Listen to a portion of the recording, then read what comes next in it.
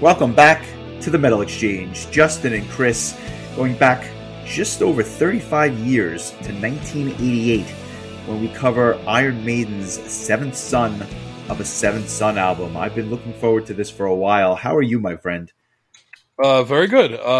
This is going to be fun. Another in our series of Iron Maiden episodes. This one is a request coming to us from one of our patrons, Brian Hewler. So we thank Brian for his request. And it's funny because I had spoken about we've done 2 Iron Maiden albums so far. Our previous episode was Power Slave, and the first Iron Maiden episode we did was on Killers. So kind of bouncing around the discography, but one of the things that I always said with those 2 episodes was that I was really happy to learn more of the deeper Iron Maiden cuts, because I've always been kind of woefully inept about everything beyond like Iron Maiden's top 30 or 35 songs. Yet we come to this album and it turns out that I know the entire album sans one song. So maybe not the best example of catching up. I don't think I ever realized it, but this has to be my most well-known album, if you will. Yeah, the album of which I know the most songs from by the band, outside of like the newer albums that I probably just listened to start to finish when they came out in the more recent years. But I just thought that was kind of funny. So I'm looking forward to talking about it even still, and just curious to see where it ranks for both of us compared to the previous 2 albums that we've discussed. Yeah, and I'm sure that won't be the last by any means. But that being said, before we go back in the time capsule, I want to just mention a couple of things that I was listening to this week. The first of which I want to thank you for. You had sent me some files by a band called Lame Genie, which is, as you can probably guess, a video games cover band. They're out of Rhode Island. This was a complete surprise, but it's kind of, they do these songs in like a metal style. Before I even mention anything else about this band, where did you find this stuff?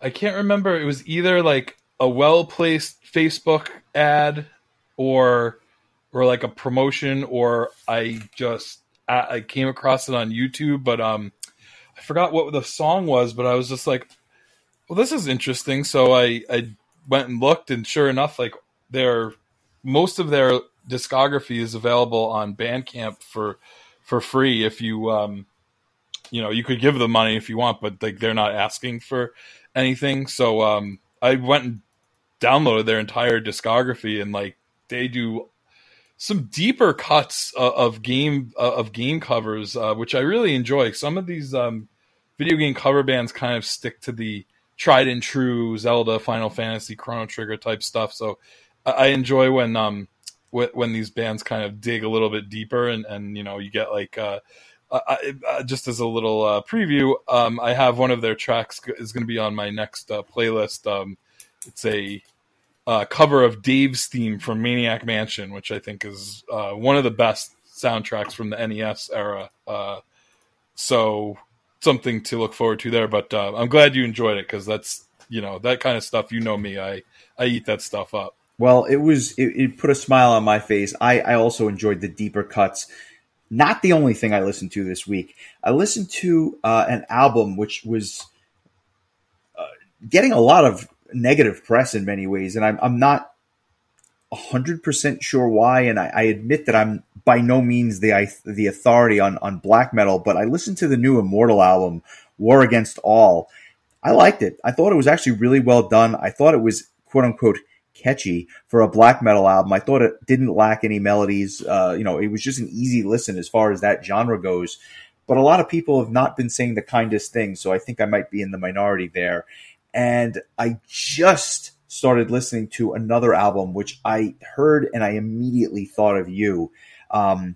Epic power metal from what can only be described as one of the hotbeds of power metal, and that's Salt Lake City, Utah. The band is called Prydain. The album is called The Gates of Aramor. They call themselves, or they say they are inspired by Edguy, Hammerfall, and Blind Guardian. So they've already got my attention there. But then I kind of looked at who was in this band, and I was kind of surprised. The main singer, or I should say the main songwriter, is guitar player Austin Dixon, but he's joined by Bob Katsianis from Firewind and Jonah Widegarden from Pyramids, which was awesome in and of itself. But there's guest appearances by Jens Ludwig and other musicians that you've probably heard of as well. So I checked this out, and I immediately thought of you. It's power metal, and it's right up your alley. I believe he prefers to be referred to as a Metal Exchange alumnus. Yes, Jens Ludwig. That's right. Yes. That's right. My apologies. My apologies. So that was another thing I listened to this week. Kind of all over the map: power metal, game metal, black metal. But that's where we're at, and of course a lot of Iron Maiden to boot. Did you get a chance to listen to the new Soen single? Because I got it, but haven't listened to it yet. I have not listened to it yet. I'm curious to hear it. I haven't gotten it to it yet. I heard, actually, you know what? I stand corrected. I actually did listen to it. I listened to it once. I didn't have a chance to listen to it a second time. What I thought was interesting about it, now that I reflect a little bit deeply, it sounded a little bit more happy than some of their older material. It sounded brighter, not quite as somber and dark. So I thought that was interesting. I don't know if they're changing their direction just a touch, but it certainly had the core Soen sound. No question about that. Yeah, I'm looking forward to hearing it. It sounds like they have a new album on the horizon that I think is going to be out within the next few months. I would think. I would think so, and I look forward to that as well. So yeah, the track is called Unbreakable. If anybody wants to give it a listen, I will make a point of posting it this week if I haven't already. So that's cool. Talk to me about this album. Did you the Iron Maiden album, Seventh Son, obviously? Did you not realize that you knew as much as you did, or was it one of those things where you just kind of knew the songs but wasn't sure what album they were from? I kind of both, I guess. Moonchild, I remember from the first time I saw Iron Maiden live, they were recreating. Do you remember which tour they were recreating when we saw them at Continental Airlines? Well, when we saw them at that show, I think they were doing the Live After Death stuff. I don't remember them playing Moonchild. It might have been the second time you saw them. The second time I saw them was the Maiden England that set? that was Moonchild.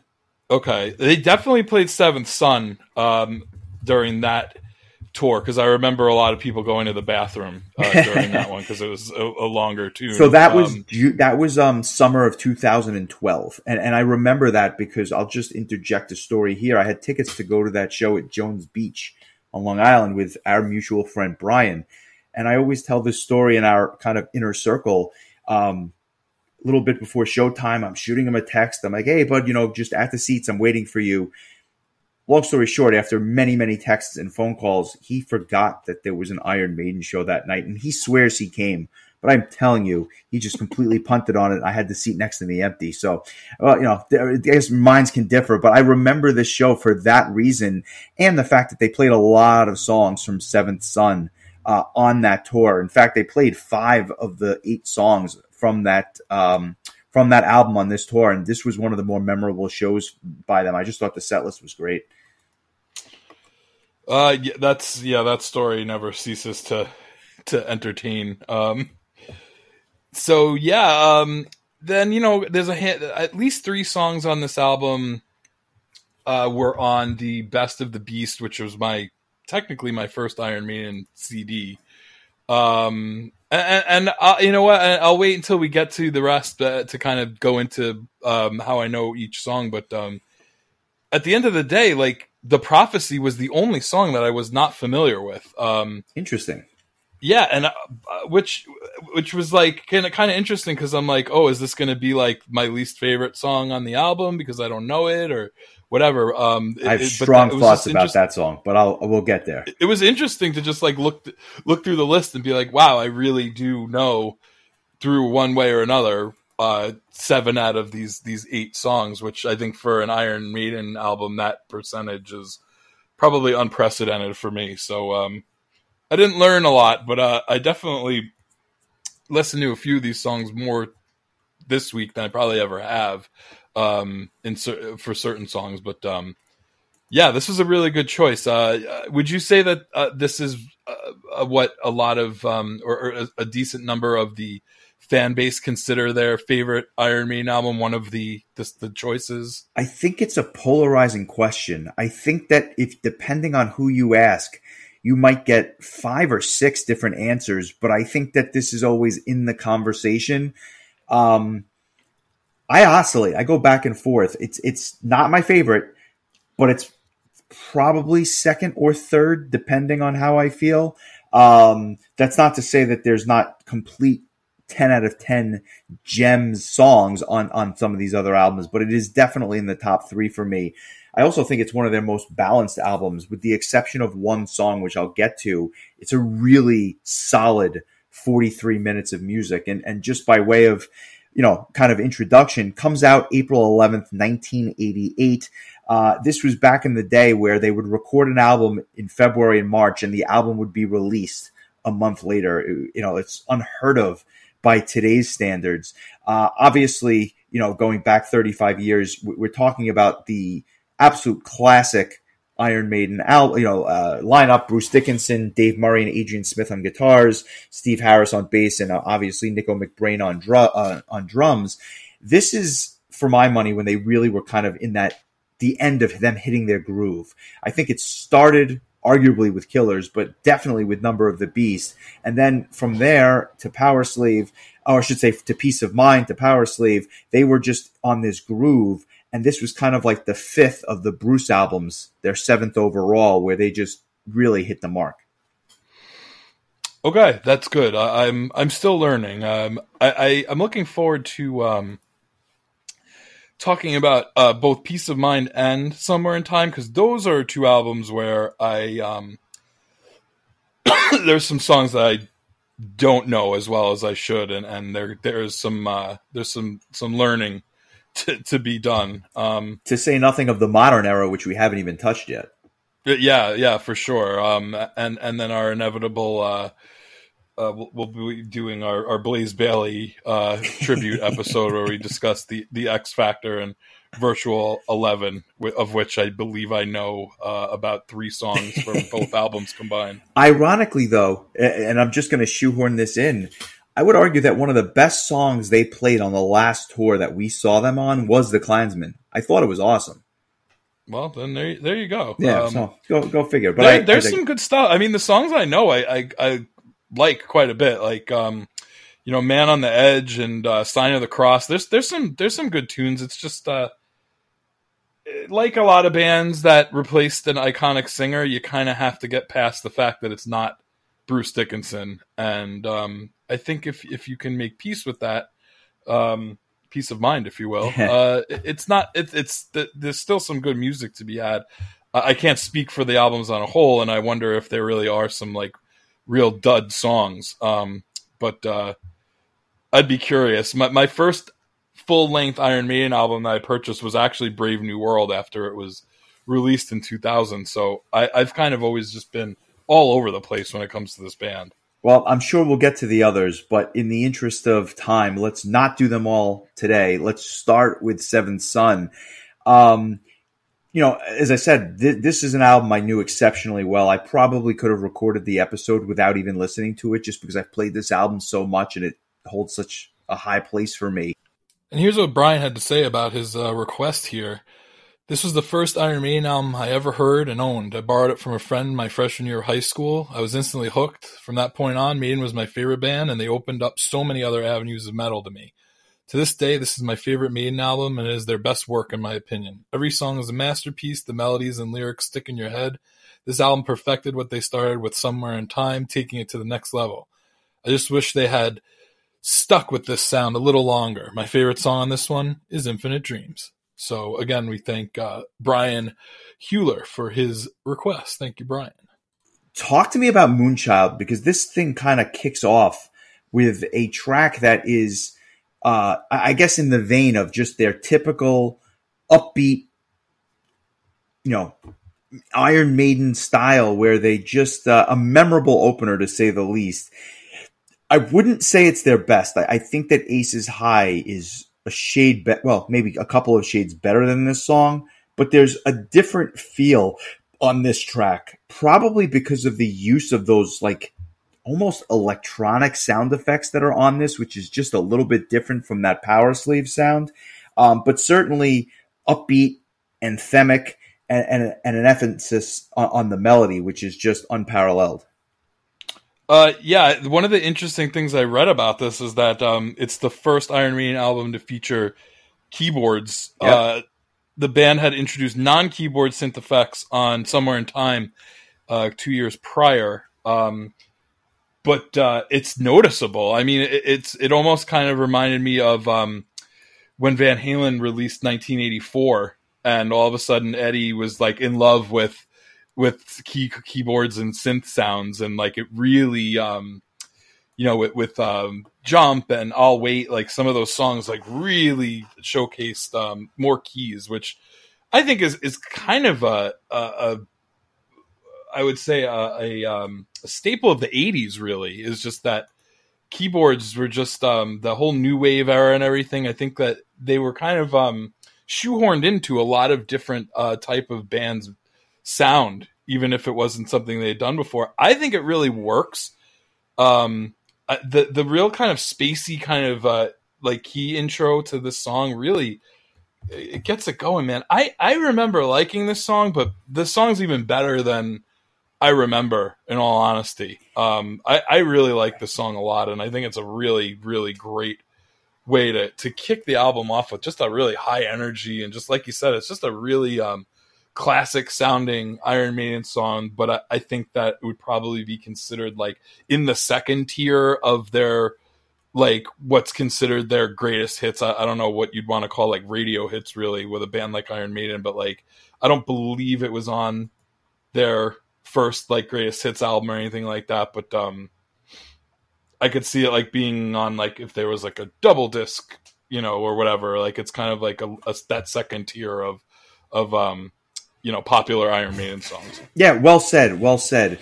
If I had to kind of complain about this song, just to kind of cap things off, ironically, I don't think it's Bruce's best vocal performance. I think he does a good job. I don't think it's the pinnacle Bruce Dickinson, but it's a great song, and it's a song I actually prefer live. I think that they do just a phenomenal job playing this song live. It's upbeat, it's energetic, and it gives way to Infinite Dreams, which I've got some very strong thoughts about, but I'll let you kind of kick this one off as well. Talk to me about Infinite Dreams, the second track.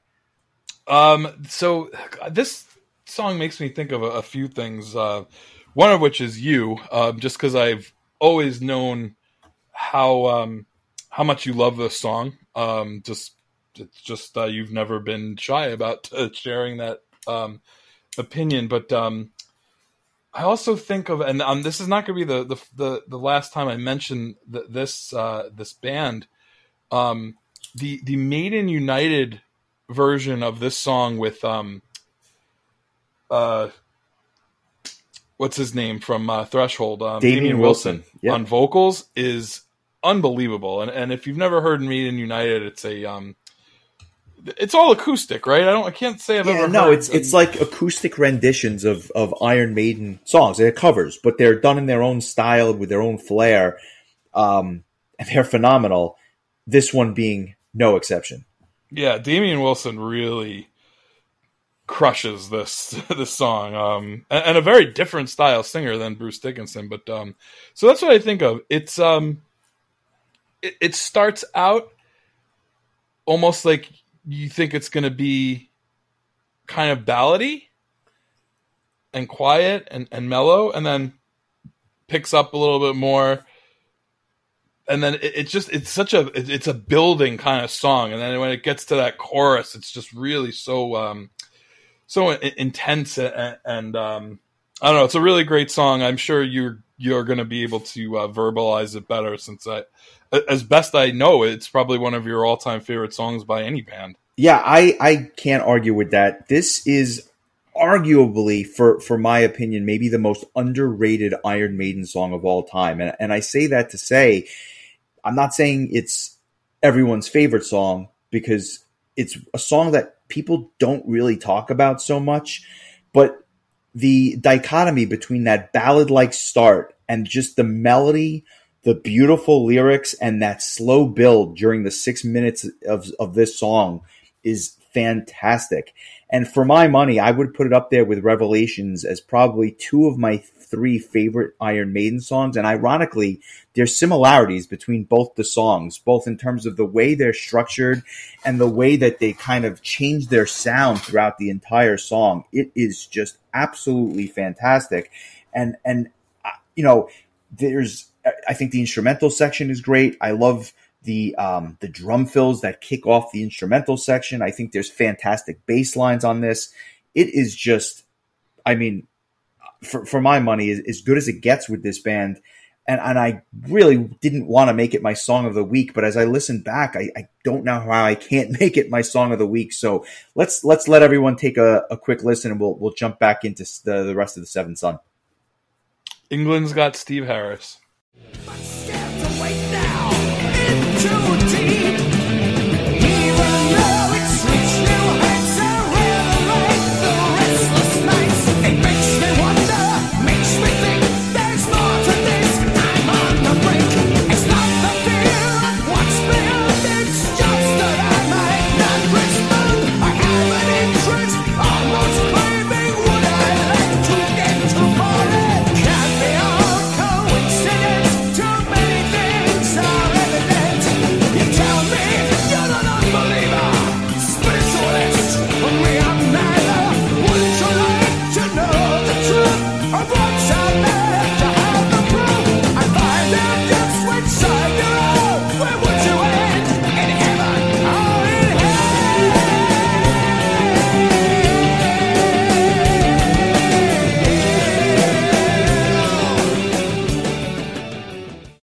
Yeah, so Infinite Dreams. What can I say? It's an all-time favorite of mine. I could easily choose a half dozen other tracks on this album, but I'm going to go with my tried and true favorite, which gives way to the first single on the album, which is Can I Play With Madness? Now, I have to admit, and I mentioned this in our Patreon group chat earlier this week, for my money, this is a song that I not only played out, but it's probably the one song on the album that I just don't really like anymore. It's not a terrible song. I'm just so sick of it. And it's a song that they play live all the time.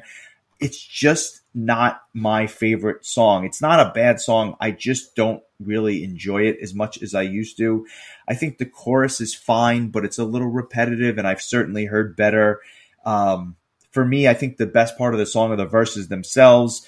But other than the fact that it's short, that's really all it's got going for at this point. I can easily name 50 or 75 songs in their discography that I like more.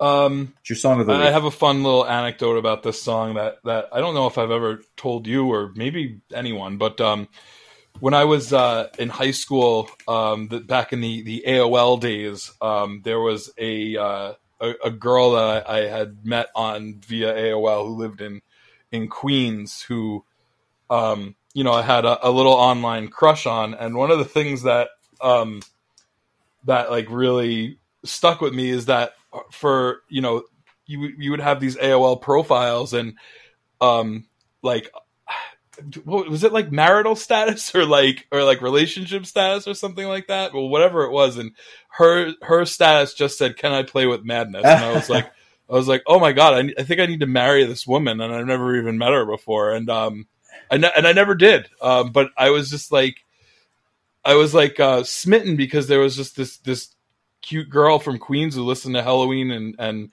made Iron Maiden references in her AOL profile. So whenever I hear the song, I think of that. It's kind of a funny thing. That is hysterical. It's not my favorite Iron Maiden song in the world. I remember when I got Best of the Beast, I kind of questioned why this was on there, because I felt like compared to the rest of the song choices, this one kind of fell a little bit flat when in the company of The Trooper and Aces High and Number of the Beast and some of those real heavy hitting Iron Maiden songs.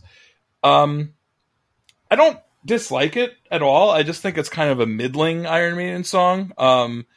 But I don't mind it, and there's some kind of like almost like a warm familiarity to it.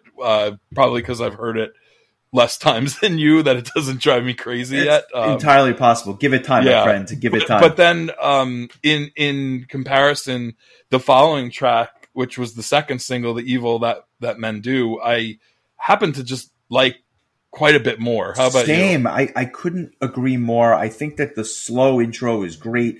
It has this epic feel from Jump Street, which is kind of interesting for a song that's, a single and that only clocks in at 4.5 minutes. I think that it's low key one of Bruce's best vocal performances. I think he does a great job on this. And that main riff, once it finally kicks in, it's just like, bam, you're off to the races. Awesome bass lines by Steve Harris. If I had to knock it, I guess it's the fact that the pre-chorus is kind of repetitive, but the chorus itself, as simple as it is, really catchy. And I find myself singing along to it. So it's by far my preference of the two singles, which are kind of jammed in the middle of this album, which is kind of interesting. Yeah, I'm right there with you. Has that kind of Iron Maiden chug that they kind of have, almost it's like this well-oiled train that just is running down the tracks. Just a really solid tune. I like this song a lot, and I look forward to hearing it when it comes on. I do love that intro. I think it's just so Iron Maiden-y. It just is like it has what it is before it even takes it. It just it's just very signature Iron Maiden, and I feel like you hear those first few seconds and you just get excited because something good's about to happen. So good song. Definitely, I agree. Of the three singles, kind of Play with Madness is definitely the weakest of the three. I'll reveal what I think is the strongest when we get to the third one. I have a feeling I know what it is because I would certainly agree with that, but we'll get there. Side B kicks off with what can only be described as another in a long line of epic Iron Maiden, long songs, and it's the title track. It clocks in at just under 10 minutes. This is in the same vein as your Rhyme of the Ancient Mariner or your Alexander the Great, which, spoiler, may be worth checking out sometime in the near future if you're looking to see them live. This is just another one of those fantastic long Iron Maiden tracks that, quite frankly, they were very ambitious to pull off, because a lot of bands at this time were not putting 10-minute songs on their albums when the album only held, 42 or 43 minutes worth of music to begin with. What are your thoughts on this one? I happen to think it's fantastic, but I'll get to that in a second. How does this compare to you with some of their other epics? I feel like they have completely lost their ability to make a long song this interesting in their newer, because they have so many. Their newer material is rife with these long tracks, and to me, they just don't have that kind of the staying power that a band like Iron Maiden has a ton of songs between 4 and 6 minutes that are just absolutely banger, memorable, kick-ass tunes. Many of which are on this album. But this is a song, and again, I remember it from when they did the Maiden in England, when they recreated the Maiden England tour. I saw them in Buffalo at Darien Lake, and I remember them playing this song, and I was blown away. I don't know that I was that familiar with it at the time, but it's another song that really builds, and then when it gets to that chorus, it's just so memorable. It's just a really good song, and it never really drags. And we talk about that whole 9-minute song feels like 5 minutes or whatever. This is kind of in that vein. Just a really good tune and really fun live. Even though many people chose to use the bathroom during it, but I think that was in the interest of missing as few songs as possible. You only miss half of it because it's a 10-minute song. You choose the longest song. I'm guilty of doing it at Pearl Jam because the longest song is always even flow with all the jamming. It ends up being like a 9 to 10 minute song, so that's just it's a cue to just head for the run to the hills, if you will.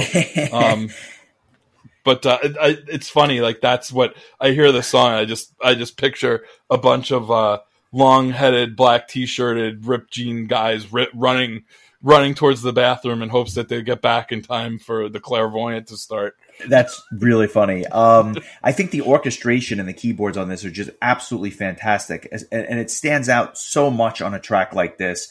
It has like this futuristic feel to it, which I don't know if that's what they were going for, but I think that they again, it harkens back to some of the other epic songs that are in their catalog. The one thing I would disagree with you on is I don't think it's a great chorus. I just think it like incessantly repeats the title over and over again. But Nico's drumming and Bruce's vocals are so perfect together that it almost saves the chorus. And then I love how the middle section just quiets down, just like Rime of the Ancient Mariner, where it's kind of just the bass guitar, the cymbal, and Bruce over the top. And then it obviously, there's this extended instrumental section that kind of leads you into the end. I just think it's well constructed, and you hit the nail on the head. It's just so much more memorable than the songs on Senjutsu, which I have to revisit, but unless Lord has covered the entire album. You don't have to do anything you don't want to. Yeah, I appreciate that. Thankfully, I'm not picking that next week, so I've got that going for me. But yeah, it's a great song. And then we get into the Prophecy, which is, I guess, the one song you said you didn't know, which I'm not surprised. I think that the other ones are all more in the front of the Iron Maiden vernacular, if you will. Another underrated classic, though. This starts off slow, and it's almost like a guitar-led ballad, but then it goes into this, like, I want to say, like, proggy little piece. I mean, it's only 5 minutes, but the way that it's constructed, it's kind of odd, but, like, oddly endearing at the same time. It's almost got, like, a psychedelic effect with the vocals, and it's very experimental in many ways, and gradually speeds up, which is kind of unexpected.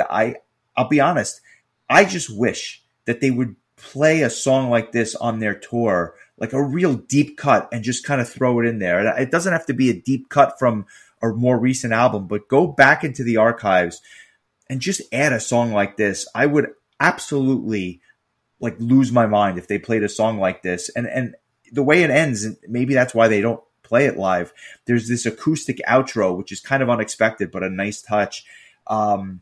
Maybe that's why they don't play it, because it's just too difficult, but I would love to hear something like this live.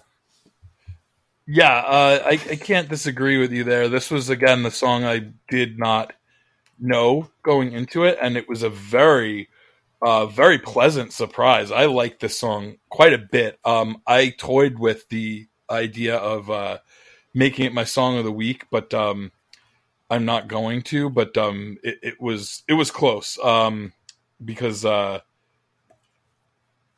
think it's a really good song. It's kind of shocking that you can go that deep into their catalog and they still have these gems, these epic ass kicking songs. I like this a lot. Again, just a really epic kind of build. To your point, about, Iron Maiden busting out, more deeper tracks.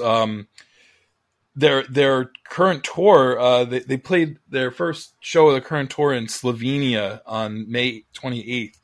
And you had mentioned, Alexander the Great. It was the first time they'd ever played the song live ever, after all these years. But not only that, they played Caught Somewhere in Time for the first time since 1987.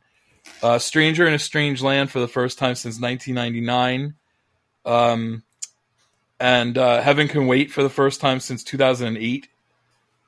And Prisoner and Can I Play with Madness, which they hadn't played since 2014. And a bunch of brand new songs that they haven't played off the new album. So they did, to their credit, they mixed it up. And, I can't complain about them not playing The Prophecy when they're playing Alexander the Great on this tour. I can't complain. Is it like an anniversary of Somewhere in Time? Because they played a lot from that album. I think they were just celebrating the tour, kind of like they did with this album when they played 5 songs off of it. I think it's kind of just celebrating that tour.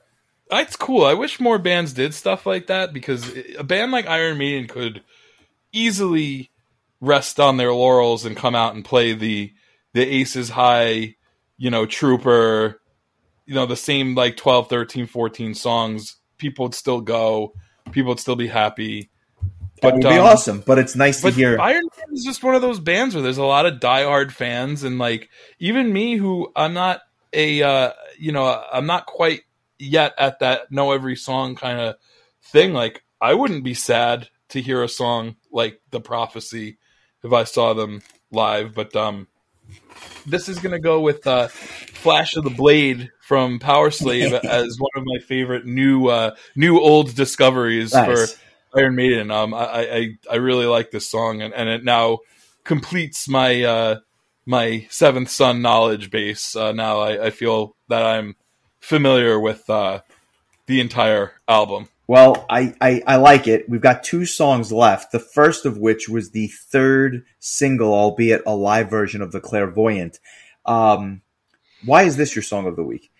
Oh, I've always loved this song. From the day I bought The Best of the Beast, just the way that it builds up, it just starts out with that bass line, and then the guitar jumps in, and then it kicks off, and then it just like it goes into like that kind of like quiet. Again, we talk about this a lot, but it's like quiet, and then in your face, and it's a little quiet. It's like a Randy Savage interview.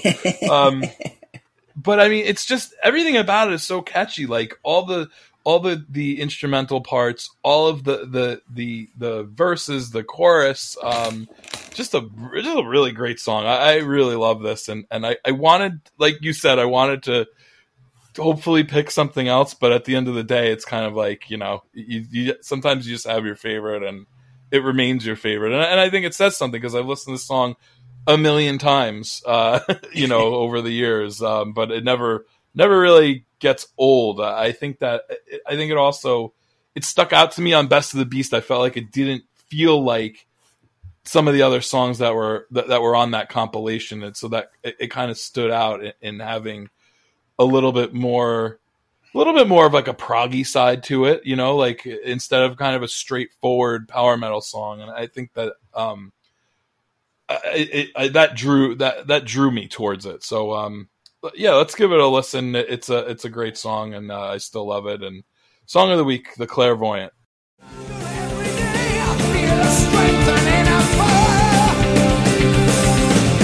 but I'm scared I won't be able to control it anymore.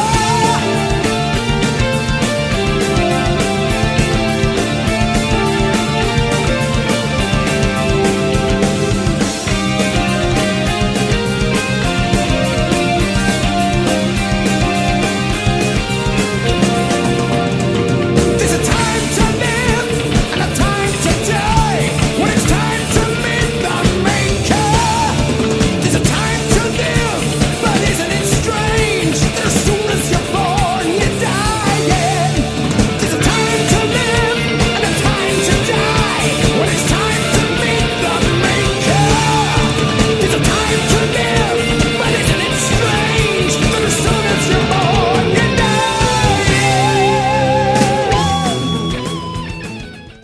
I'll say this. If I hadn't picked Infinite Dreams, this was easily number 2. This is an absolute gem. I love how it starts off with that chunky bass guitar before the guitars kind of kick in. This, let's just call it for what it is. This is really in many ways a power metal classic. I mean, this is tried and true power metal. It has that galloping sound to it during the choruses, which we always talk about. Beautiful verses, powerful choruses, and what I love, they sound nothing alike. And that, to me, that's a big draw, because when the chorus and the verses themselves sound too similar, I don't think that leaves enough to really hook me. But I'm hooked with this one. There's no question about it. Some phenomenal dueling guitar solos, which is something we don't often talk about, but damn, the guitar solos on this, absolutely fantastic. Great song. And again, interesting that it's kind of buried deep on the album because it is. I mean, it is an absolute gem. And then we go into this last track, "Only the Good Die Young." I was kind of surprised that you knew this one because it's not. It's definitely not in the top tier of songs. It's probably not even in the B tier. I'd probably say it's a C-level Iron Maiden song, not in terms of quality, but just in terms of notoriety. I don't know that I ever heard this version of the song before until this week, but I knew the song from the Maiden United cover, courtesy of our friend Caleb, who put it on one of his power hours. I just heard it so many times with Damian Wilson singing it in an acoustic setting. So this version was new to me. This full blast electric version, definitely faster, but a really solid tune. Another one of those deep cuts that I think would be a welcome addition to a live Iron Maiden concert. Maybe would have been better off with the clairvoyant kind of ending things. I think that would have been like the high note to end things on, but it's a solid tune. It's fine, but it's a slightly weak closing tune. It's not a bad song. It's just for a closing tune. It's not what I would have hoped. I think it's a little bit more of the trademark Iron Maiden sound than the clairvoyant, and maybe they went with that for that reason. It just kind of has that, that gate, that yes, it kind of like that trooper kind of pace to it. It's a bit dark. It's, I don't know. It's just a bit dark to me, but I certainly understand your pacing comment. It's just leaves me a little underwhelmed, but it's not a bad song by any means. And it's interesting because that's it. There's 8 songs on this album, including the 10-minute epic. And then there's some B-sides to some of this stuff, like Black Bart Blues, which is a really interesting track, and a Thin Lizzy cover called Massacre, plus 2 renditions of older songs featuring Bruce on vocals, specifically Charlotte the Harlot and Prowler. All in all, just a great song with a great album with some interesting B-sides as well. Any thoughts on those, or did you have a chance to listen to them?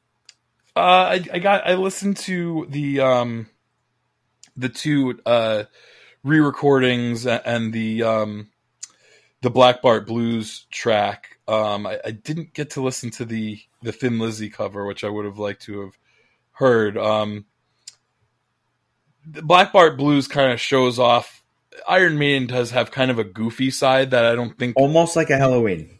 Yeah, you don't see it a lot on the albums proper, but when you get into some of these B-sides like Message from Ari and Black Bart Blues, it's it kind of shows that they are a bunch of goofy Brits and they like to have a good time when the obviously Monty Python fans. I mean, there's just no doubt about it. When the camera stops rolling, the goofballs come out. So yeah, it's interesting. I wasn't really too familiar with the 2 re-recordings. I do not really know the Iron Maiden debut album very well. Similar to how I did not really know Killers very well before we delved into that, but sounded good. I mean, I'm sure a lot of people were probably clamoring to hear Bruce take on some of those songs from the first 2 albums. So I know I remember the first time I heard Phantom of the Opera sung by Bruce instead of Paul, and was very just impressed by hearing a professional soundboard recording of that. So I can imagine there was probably a desire for people to hear him do some of these songs, similar to what Michael Kiske did on some of the B-sides during the Keeper era, singing some of those Walls of Jericho era songs like Starlight and Victim of Fate. So pretty cool. Just to kind of circle back, you gave Power Slave a 8.75, and you gave Killers a 7. Where does seventh son of a seventh son fall on your 1 to 10 scale compared to those two albums we discussed previously? So I struggled with this going into the week. I wasn't quite sure what was going to happen. And in my head, I said to myself, I think Power Slave is a little bit better, but I gotta be honest with you. The top of Power Slave is fantastic, but I do think that there's a little bit of dead air in the middle, but still not enough to bring it down. I think there's a lot of good songs there, just not a lot of great songs. I think this album has maybe 5 or 6 phenomenal songs. One I'm sick of, and one epic, I should say one at the end, which is a little underwhelming. This is slightly better for me. I'm going to give it a 9. This is right up there with their best album for me. And I'll say it's probably my second favorite album overall. When we get to my favorite, I'll mention it, obviously. And you know what? We'll see if it holds up, because it's been a while for that one as well, but I'm going to give it a solid 9. I am with you as far as I think that for me, this album is a smidge better than Power Slave. I think it's just a little bit more complete. I think the fact that it's a little more modernized and has some more keyboard and prog type elements make it a little bit more my speed. I'm going to give it just the slightest bit higher. I gave Power Slave an 8.75, same as you. I'm going to give this one an 8.875. So just slightly below you, but right, pretty much in the ballpark. Really good album, and I can imagine if you have the nostalgia of listening to this album since it came out in '88, I'm sure you probably have it closer to a 9.5 or a 10. But I enjoyed this a lot. I even with Can I Play With Madness being kind of the low point for me, and for you, it seems it's still a pretty good song, all things considered. Sure. And to say that about the worst song on the album means you probably have a pretty good album on your hands. So yeah, that's kind of how I felt. I enjoyed this a lot, and I'm really just enjoying getting to know. Even though I did know most of the songs on this album, I didn't really know them as Seventh Son of a Seventh Son songs, and now that I do, so it's continuing to build those building blocks in my knowledge of this band. Yeah, when you put it all together, you realize that the album itself is just spectacular when you realize all of these songs happen to be on one album. So good job. I look forward to the next one. I'm sure it is just the third in a series of Maiden albums. But a couple of news items before we get to next week, which I think are noteworthy in a number of ways. The first, Steve Vai has announced his summer tour. It kicks off July 16th in Tucson, Arizona, hits a number of Canadian dates before coming back to Monterey, California on August 19th. Have you ever seen Steve Vai live or Steve Vai live?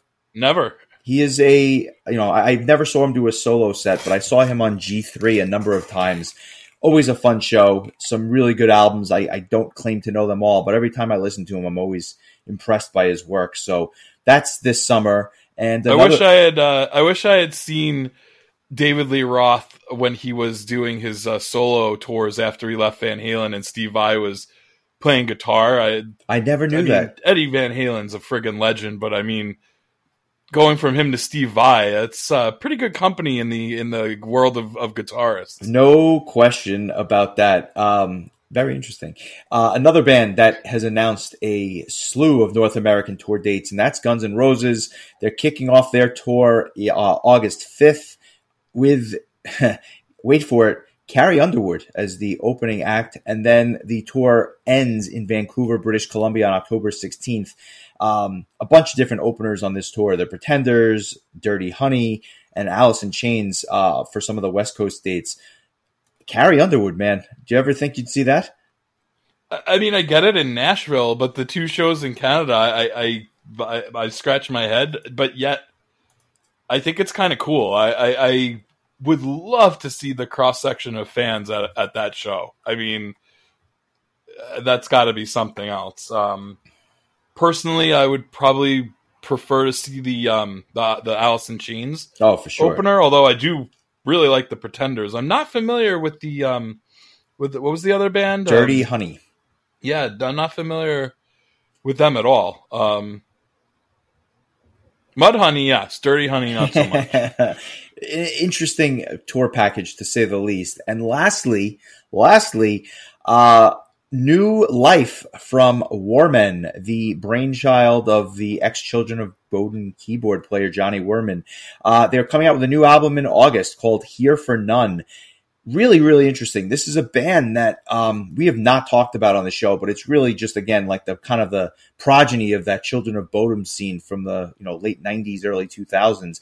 Were you a fan of these guys? I feel like this would be right up your alley. Keyboard-based heavy power metal. Yeah, they were, I can't say like any one album stuck out, but there were definitely tracks that I really enjoyed, particularly, and I'm going to look this up just so I don't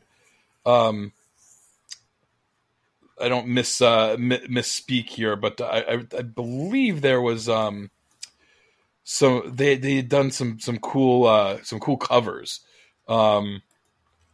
Yeah, they do covers of Separate Ways by Journey, Somebody's Watching Me. I did kind of enjoy this band. I think I have all their albums, but don't really remember them that well. But you have to go back and visit one of those. Yeah, I mean, I've always been a fan of Bodom, and this kind of takes away that that the death vocal part of it, which I think actually is kind of more of a win for me. So yeah, I think this would be something interesting to discuss. I always found it fascinating that Yanni Werman was the first choice for the Master Plan keyboard player. Yes. Before they became a full-time band, and he couldn't commit to them. So I always think of him. But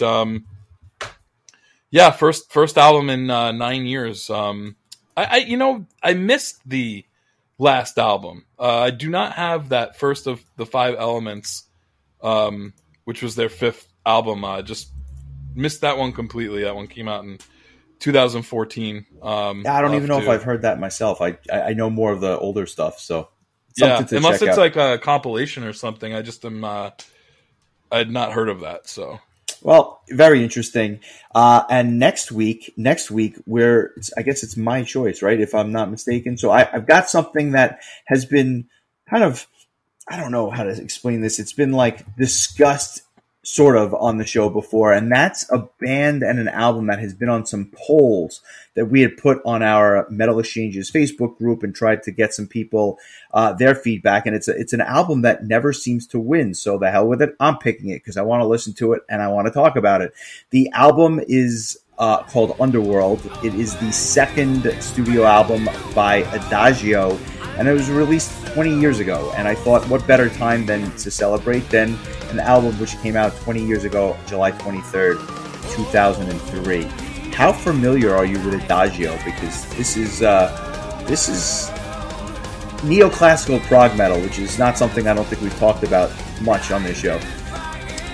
I'm not that familiar with it. The song Chosen I'm very familiar with, and then it kind of falls off for me. And I've always known this album to be really good based on what other people have told me, and I actually did listen to it already earlier today, and I think that I'm going to have a lot of positive things to say about it, but I may ruin this album for you or make your day in one fell swoop, depending on your thoughts, but I can't look at the cover of this album and not just see Donald Trump asleep on his couch. Wow. I have never, ever thought about that before, and I think I'm going to switch my album for next week. I think I'm going to talk about wow. That is an eye opener and eye closer all at the same time. So good job for that. I thank you. I may have just ruined this album for a lot of people, or made them like it even more. Yeah, so it's definitely having some effects on somebody, but very interesting. I think that's actually really hysterical, and I never saw that before, and I hope to never see it again. So that being said, Adagio's Underworld next week. This has been fun. In case you needed a hint of where my berserk mind goes sometimes. Well, yeah, I look forward to hearing more about the album and less about the cover when we talk about it. But if you hadn't had a chance, please check out our Patreon page. It's in the comments below. Obviously, join us on our social media. Give us a like and a follow. We appreciate the support, and we will come back to you next week with some French neoclassical prog metal. You know how that easily rolls off the tongue. Yeah, I'm looking forward to you explaining to me how David Riedman became the vocalist of this French band. We will get there in due time, my friend. Enjoy the night. I look forward to catching up with you soon. Yes, and we should point out that I don't know, did we mention this on the last episode? But correct me if we did. But there's going to be a little bit of restructuring, I think, with the Patreon, and nothing to be concerned with. If anything, you'll just probably end up with more than what you originally signed up for, but we're trying to expand some of the features to more people. So keep an eye out for that.